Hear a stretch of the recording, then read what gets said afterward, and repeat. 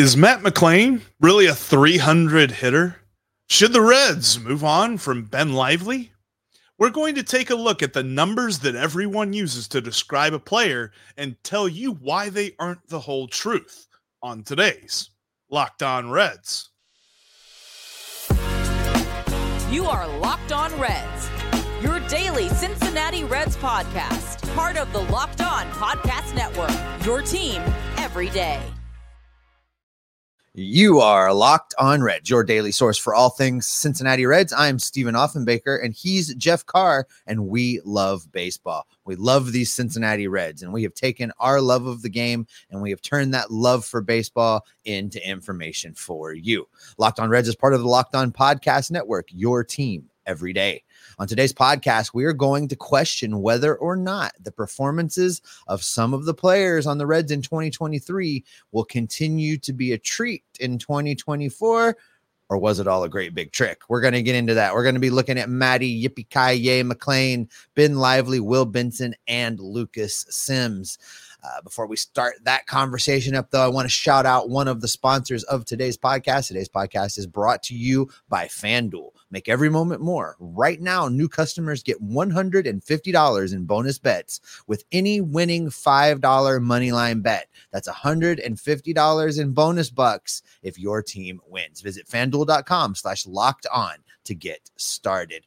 All right, Jeff, I think a great place to get started is going to be with Matty Yippee-Ki-Yay McClain.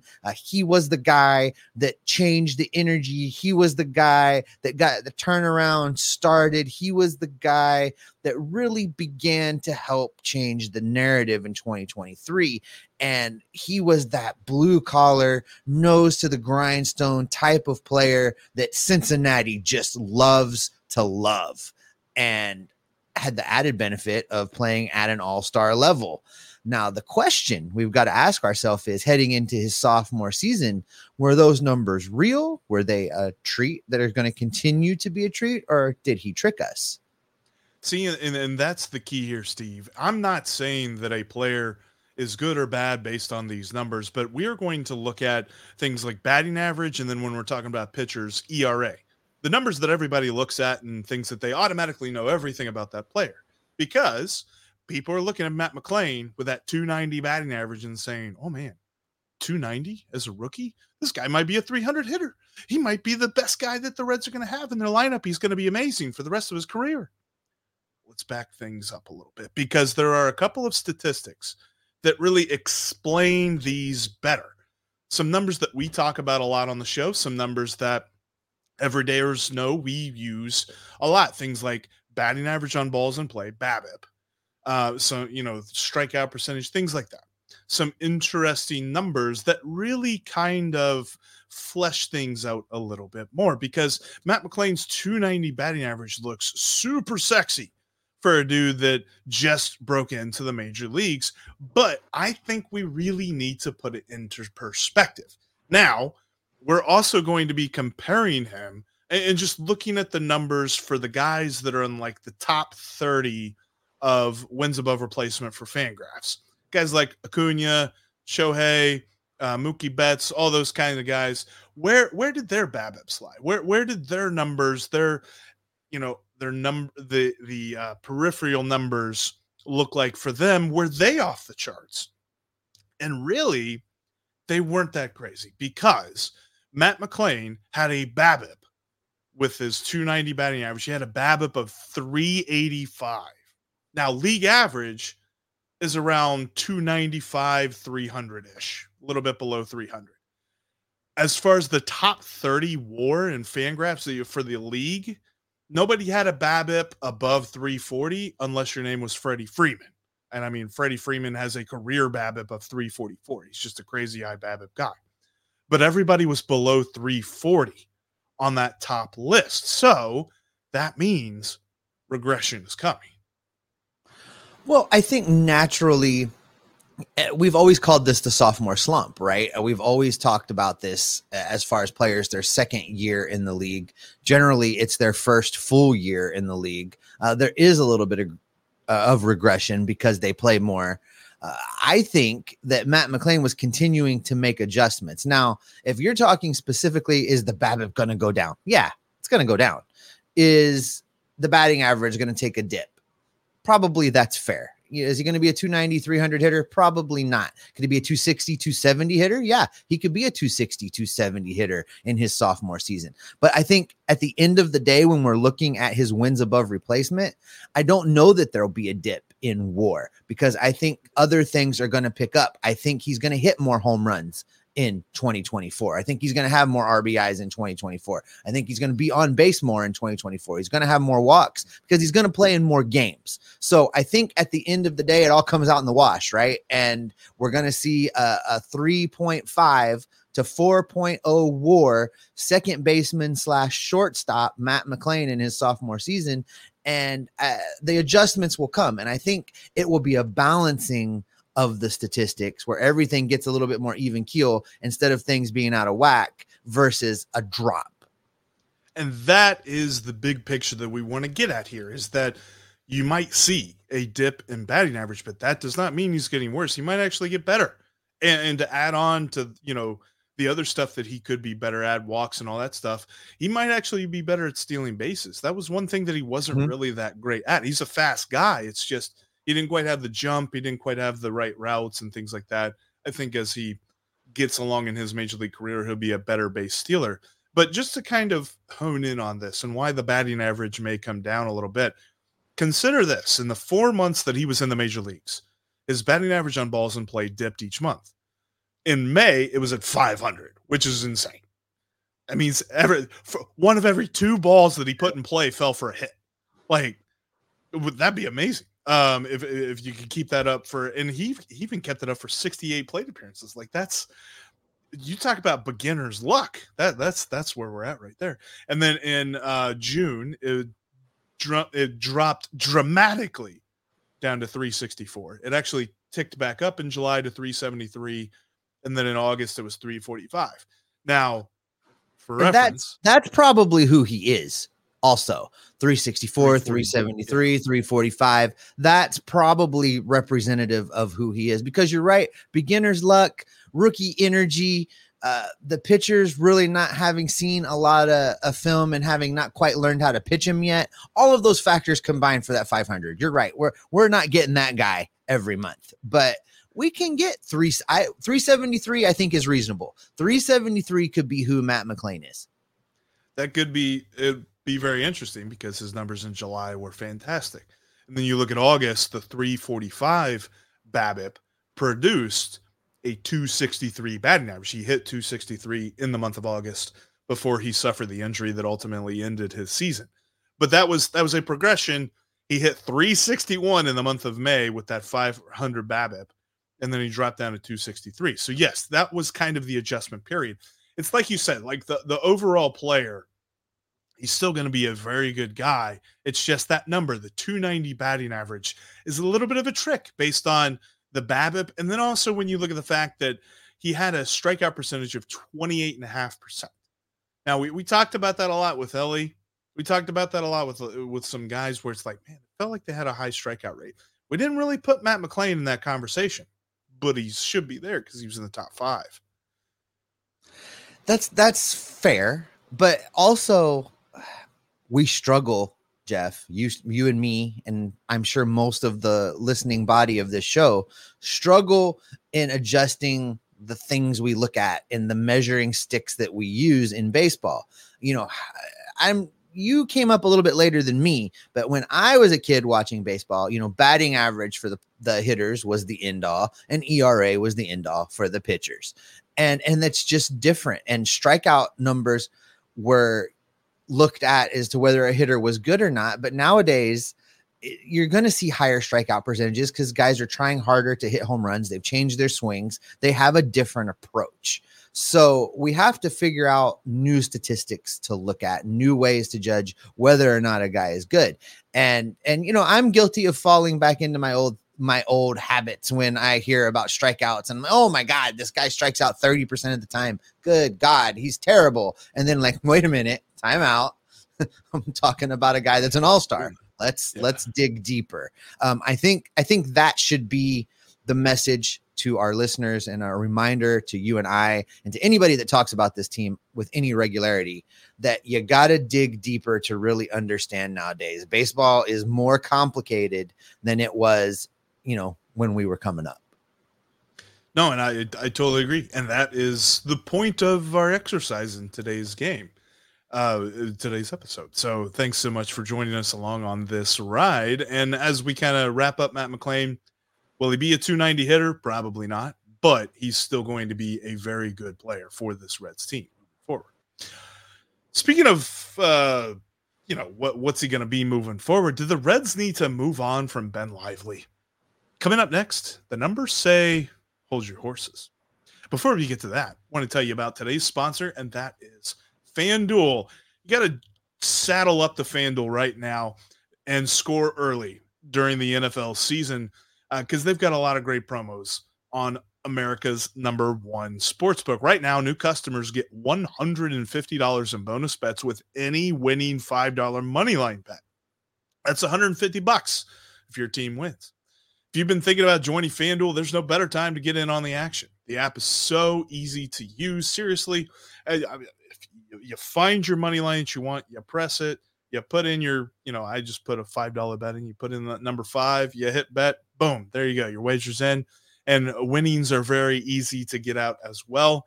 And they've got great betting options, including spreads, player props, over-unders, and more. You can also combine prop bets from a single game into a single game parlay, which makes things even more fun. I really love putting together same game parlays on these World Series games.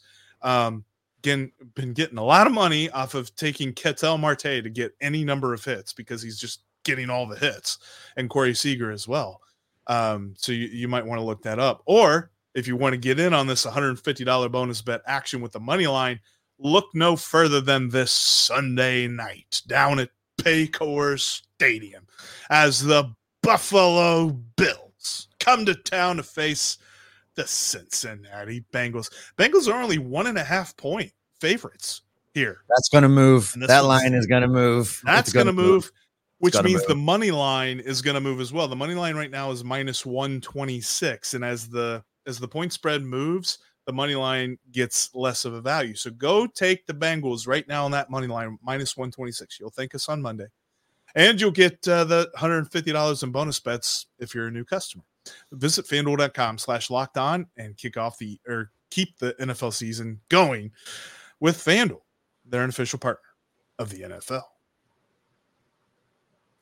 Thanks as always for making Locked On Reds your first listen every day. Every day is coming up on the next Locked On Reds podcast. We're going to look at the final third of the season. We did this series that we started last week and then got way distracted and all this other stuff. But we were breaking the season down into thirds. We talked about how the first couple of months of the season really derailed the whole year that ended up being a fun year. But what was the key to the collapse of the Reds? We'll talk about that on the next podcast. And speaking of our everydayers, thank you all so much for being with us, and you guys are a huge reason that we do this each and every day. I want to apologize for the long layoff that we've had here this last week. It's almost a week in between episodes. I've been crazy sick with this coughing fit that nobody wanted to hear me say any kind of words, let alone hear what I had to say about the Reds. And I know Steve was having some technical issues. It was a perfect storm of just not getting out episodes. So thank you for hanging with us, but we are back. Well, and we'll be with you. You know what they say, Jeff, is, sometimes you can't miss a person unless they go away for a minute. So I'm sure everybody missed us and is glad to see our smiling faces back on their YouTube feed. Yeah. What absence makes the heart grow fonder or something? Yes, sir. Look at you. Got that one right. You're a poet. Well, you know who we need to figure out? Would absence make the heart go? Would absence make the heart go fonder with Ben Lively? Because I think that Ben Lively is actually a treat disguised as a trick here. Might be a fair assessment because, again, you're pitching this from the perspective of looking at those old school numbers that we always used to go to decide if a guy is good or if he's bad. Ben Lively's ERA in 2023 was 5.48. So it says over a 9-inning stretch, he's going to give up nearly 6 runs. I don't think that's representative of the pitcher that he really is. And I want to caveat when you look at his statistics to keep a few things in mind. The Reds bounced him from reliever to starting pitcher. The Reds ran him out there as a starter. And quite honestly, quite frankly, David Bell did him dirty on more than one occasion. There were a couple starts. That one game in Chicago was just malpractice. That's exactly what comes to mind. You have to know that Ben Lively got a mound visit, and the mound visit went something like, listen, Ben, here's the thing. I'm not going to warm anybody up. So you can get these guys out. You can not get them out. You can give up 100 runs. I don't care. As long as your arm is attached to your body, you're throwing the ball. That really is probably how that mound visit went. Hey, Ben, I've been throwing way too many bullpen days, and I'm going to need you to bail me out of that. I'm just going to need you to pitch. Come what may. Rain or shine. That's exactly how they treated him. And I think, that skewed numbers like ERA that makes it appear that he was worse than he really was, because there were times where he gave the Reds really, really good innings. Yeah. And I think that it's important to note, like, the ERA number of 5.48 is the thing that jumps off your first on the page. The thing you really need to look at is his walk rate. 6.6%, lowest on the team as a starting pitcher. Absolutely phenomenal in the 12 starts that he had. And if that is a number that he can consistently produce as a starter, then that's something that he can take even more as a relief pitcher. And I think too, and this is something that we're kind of working on here when we're talking about Ben Lively, what his best role would be for the Reds. They absolutely don't need to move on from him. They need to kind of lock him in to the multi-inning role of stabilizing the pitching staff, because think about this team. It is going to be a lot of young pitchers, and hopefully I'm going to champion this cause all off season until they either do or don't do it.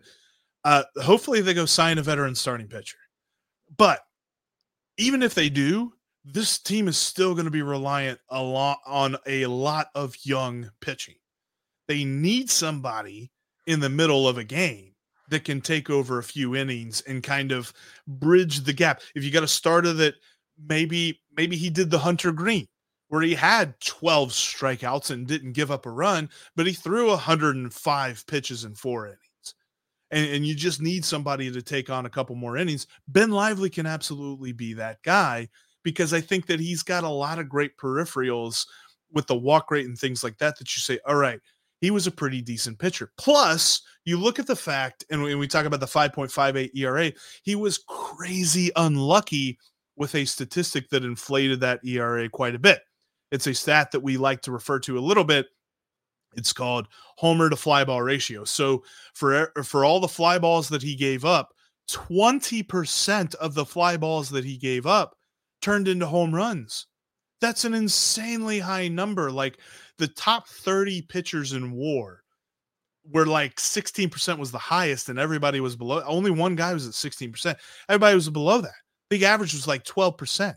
It's crazy high, crazy unlucky for that ERA. The thing with Ben Lively, there's a couple things, actually. You're absolutely right. Him being a stabilizing middle innings guy in the Reds bullpen, I think would be tremendous for this team heading through 2024. Ben Lively, if used correctly, and really what I mean by that is not pitching him on back-to-back days. If you don't pitch Ben Lively on back-to-back days, he could actually give you 4 games a week, 2 innings at a time. That's huge for taking the workload off of some of these guys in the bullpen that we talked about. Ian Jabot at 70 plus appearances, Alexis Diaz at 70 plus appearances, Lucas Sims off of injury at 69 appearances. It could really dial that back a little bit and help this team out, which is what I think was a difference. And we'll talk about this in tomorrow's show. It really led to part of the collapse there at the end of the 2023 season. Ben Lively can be that stabilizing guy. When you talk about the Reds signing a starter in order to facilitate this, I don't think that matters, Jeff, because when you look at, and obviously going into the assumption that come February in Goodyear, everybody's healthy, right? Everybody shows up ready to pitch, ready to go. You're looking at the starting rotation of Green, Lodolo, Ashcraft, Williamson, Phillips, Abbott, that's 6 guys already competing for a starter spot, not counting Ben Lively. I think you go into 2024 just already having made this decision that Ben Lively is your middle innings eater pitcher. That's your guy. And then whoever doesn't win that 6th rotation spot, I think probably ends up back in Louisville to be stretched out and continue to be a starter. So I don't see Ben Lively being, I know it's given the opportunity to be a starter, but I think in the best interest of the team for 2024, they should just tell him when he walks in the door out in Goodyear, hey, this is your role. So get ready. And that can absolutely, I think that would be best for him and best for the team. That's absolutely what they need to do, because I look at dude for the Rangers in the World Series, Josh Spores. It's a really, really weird name, really, but he is absolutely nails for the Rangers, and he gives them multiple innings whenever he comes in. Now, he does pitch on back-to-back days and stuff like that, but I think you're right. Like maybe four appearances in 1 week, and to 3 clarify appearances that, the next week. I'm not saying he can't pitch in back-to-back days, but I'm saying to get to that max number of 4 appearances a week, you can't pitch him on back-to-back days, because if you pitch him on back-to-back days, you're going to have to give him, and the numbers don't work. But he could pitch up to 4 times a week, multiple innings, and be that stabilizing force. But if you get situations where he's got to pitch on back-to-back days, I believe he's capable of that as well. But I also think that having him on the roster and having healthy starting pitching on the roster keeps you from the dreaded words bullpen day, which if you just ask the Arizona Diamondbacks after Game 4, it don't work. And I know that we had to do them on a couple of occasions simply out of necessity, but I think that should be the main goal for Nick Krall this offseason, is make sure you don't have to do that simply de facto, simply just because we have too many injuries, or, too many guys are ineffective or something like that. Like, have enough depth that you don't have to do bullpen days. Reds had to do way too many of them last year. And I think that having a healthy rotation and a guy like Ben Lively there in the middle would mitigate that. All right, so here's where we've landed so far. Our guy, Matty Yippee-Ki-Yay McLean, he was a little bit of a trick in 2023, but he's going to be a treat in 2024. Ben Lively, likewise, his numbers were a trick. They weren't a pleasant trick, but they were a trick, and he could also be a treat for this team in 2024. Coming up, we're going to take a look at 2 more of our favorite guys, the guys that Jeff and I are both big fans of, and that is Will Benson in the outfield and friend of the show, Lucas Sims in the bullpen. We're going to take a look at their numbers and decide if they are tricks or treats coming up in 2024. We're going to get to that right after this. Thanks for being an everydayer and following us here on Locked On Reds. You can follow us between episodes. You can follow Jeff on X at Jeff Carr. That's Jeff with 3 F's. You can follow me at S Offenbaker. That's with 2 F's. And you can follow the show at Locked On Reds. And don't forget, we need you to jump over to TikTok and find Jeff. That's at Jeff Carr with 3 F's, because if we can get his TikTok following to 1,000 followers, he will be leading a flash mob at Great American Ballpark on the concourse at a game in 2024. So help me make that happen. Pretty, please. All right, Jeff, let's get into Will Benson and Lucas Sims. Look, I want to put this out there right now. We are both huge fans of these players. You, the captain, president, cheerleader, pumper car driver of the Will Benson train from day one. Lucas Sims, obviously friend of the show, a guy that we really want to see have success. We really want to see continue to put up great numbers and be healthy. But we got to look at their performances in 2023 and decide if what ultimately happened with both of these players is sustainable. Is it a fluke or not? And is it something they can build upon heading into 2024? So let's start with your guy, your dude, Will Benson, because you championed this guy from the first 30 seconds that he was a member of the Cincinnati Reds, and you never stopped. You never gave up on him. And to your credit, you stuck by your takes, and ultimately that dude had your back, because when he came back from AAA, he came back with a vengeance, and he did some things. Yeah, and he was fantastic. He ended up having a .275 batting average after going 1 for 42 to start off his first couple of months in the big leagues, with the Reds. And his performances were fantastic, but that 275 batting average is a little bit inflated. Now, everydayers will know, not only is this just a Will Benson thing, but this episode in general was kind of difficult for me because I was looking at the numbers and I saw these numbers that said, okay, probably pump the brakes on a few things about these guys. Everydayers will know that I'm an optimist and I will always go crazy with big numbers. And I will always love the fact that Will Benson hit 275 last year, but he had a 391 BABIP. He had a higher BABIP than Matt McLain did. And that is just unsustainable. Plus, he had a higher strikeout rate than Matt McLain. He struck out almost as much as Ellie did at 31.3% of the time. So that is to say this, Will Benson was a lot of fun last year. And yes, I will still be the champion and the leader of the Will Benson fan club. But I am also of the understanding that to expect him to be a 275 hitter all the time, I might be a little bit disappointed next year because there's regression coming with that high BABIP. Yeah, I think that's a fair take. And really where I land with Will Benson is the exact same spot I landed with Matt McLain, in that we're going to see that BABIP come down. So 391, obviously that is not sustainable. That is not going to be who he is over 162 game season and moving forward in his career. Could he be a 330 BABIP guy? I think so. Here's why. I think he's going to be used in a straight platoon in 2024. I don't think they're going to let him face left-handed pitching. And we can talk about whether that's good or bad. Plenty this offseason. Yeah. That's another episode. But I don't think David Bell is going to let him face left-handed pitching. I think he's going to be a straight platoon. I think that's going to help inflate his numbers just a little bit. It's going to keep his BABIP high. Let's say 330 could be where he lands on the BABIP. What does that translate to as far as a batting average goes? I think he's probably a 240, 250 guy. I think that's probably who he'll be in a straight platoon next season at Great American Ballpark.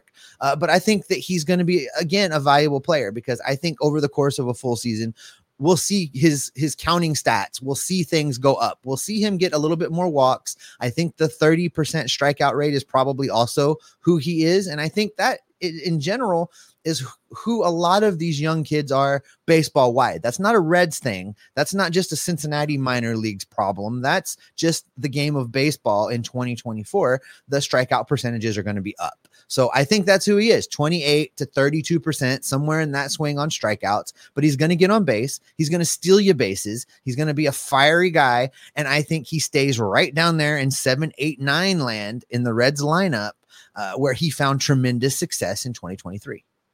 He's going to continue to be one of the best low spot in the lineup hitters in baseball. But I think the biggest reason for me, and the thing that everybody needs to pay attention with the most with Will Benson, is his power, not necessarily his batting average. He is going to be a power guy for his career. He can absolutely hit the cover off the ball, and that is something that is not a fluke. That is something that I think will continue. And again, we keep saying that, you can look at a batting average and think you know something about a guy. We want you to look deeper. We want you to understand more about that player, and batting average isn't everything. And ERA is not everything, Steve, because when you look at Lucas Sims, he has a 3.1 ERA and you think, okay, that's pretty good. But there are some other numbers that say that that's a little bit tricky because his xFIP, and there's a number we talked about in the past, that is more of a predictor as far as it takes away the defensive factors. It takes away the things that are out of a pitcher's control, and it focuses heavily on ground ball to fly ball ratio and things like that.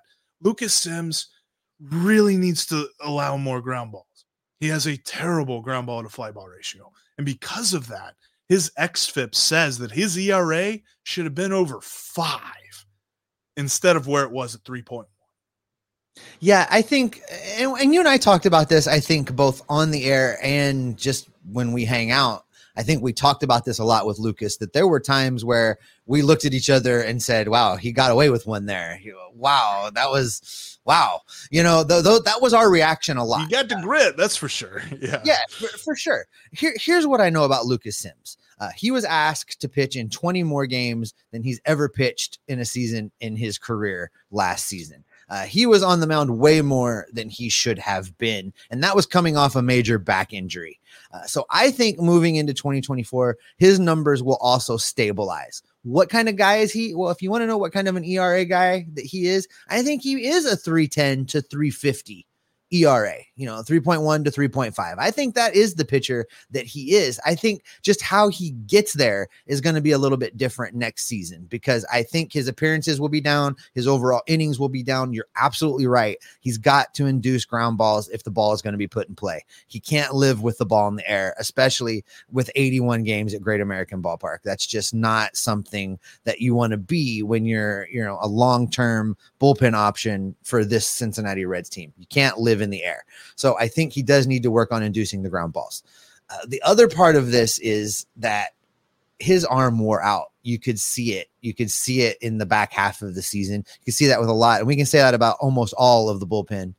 But he's not going to have to contend with that next season, because I am a firm believer that between moving Ben Lively to the bullpen and the upgrades that Nick Krall better make, Nick, I know you're listening, Nick Krall better make in this bullpen in 2024, he's going to have a lot left in the tank when we get to September and hopefully October and November, maybe.